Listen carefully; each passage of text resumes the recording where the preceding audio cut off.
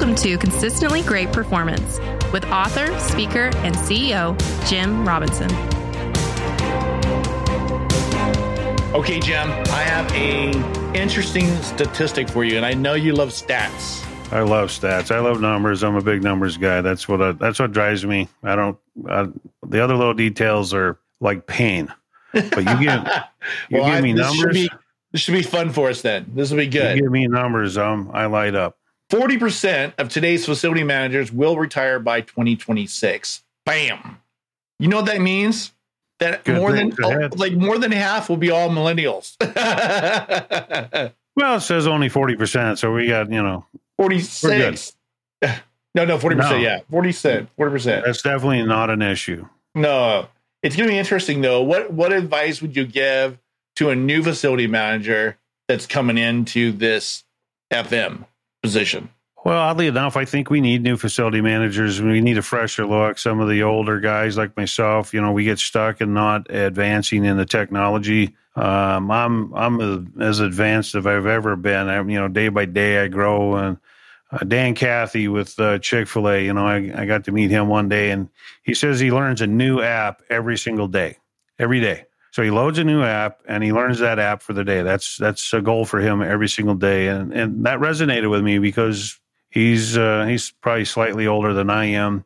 And it made sense because we do technology really truly outpaces every single one of us. We think we might have it down and then all of a sudden you don't. So it's having new facility managers coming in, different generation-wise, more technologies coming, diversity in how they think. They think faster, they think more diverse, they think differently, as opposed to maybe some limiting, here's the way we used to do it, why don't we still do it this way? The older folks in facilities have vast wisdom because they've been exposed for so many years and they've seen so many things, the fires, the floods, the slip and falls, the roof problem, all kinds of things that the new folks coming in have not experienced yet. But today we're not managing the watts as much as we're managing the hows. And the watts are what you do. So we fix the roof or we fix the widget. That's just the watt part.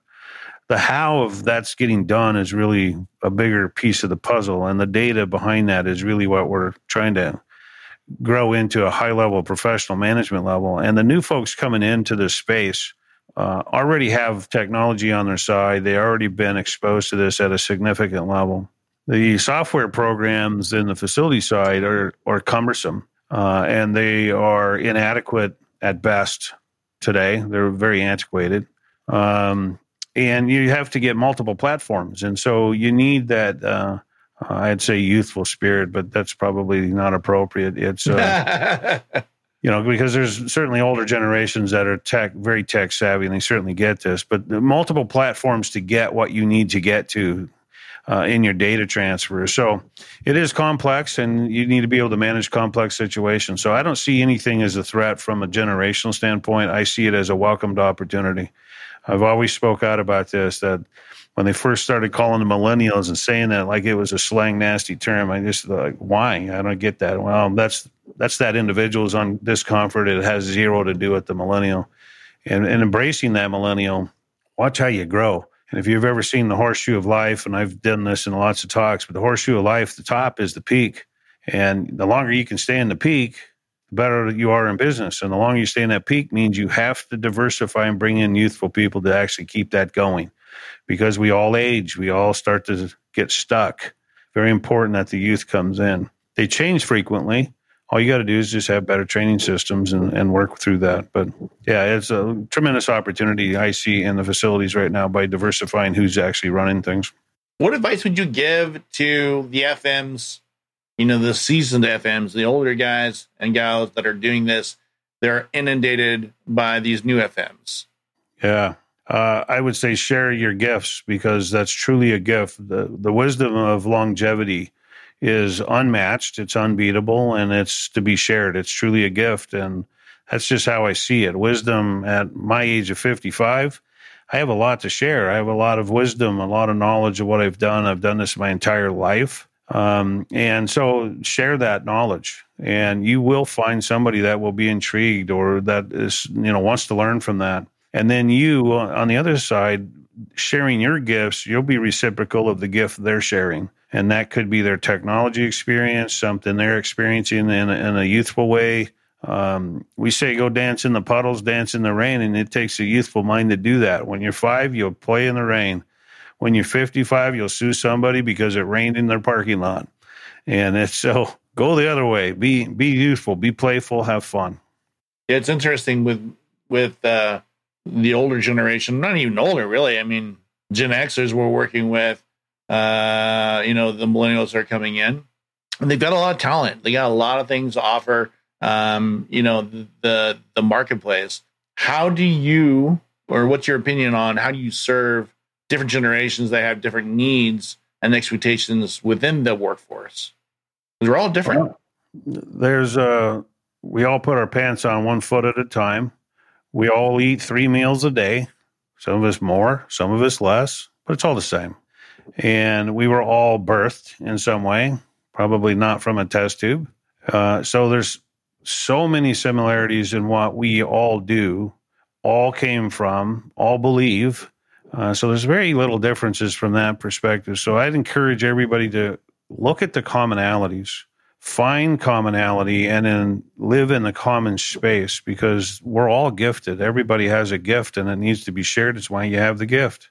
So really important, if you're in that space, just pick out the commonalities. It's like when you go somewhere and the guy sitting next to you pull up in a white Ford truck and a guy beside you has a white Ford truck. You're going to have some commonalities very quickly. You're going to be engaged, you're going to talk.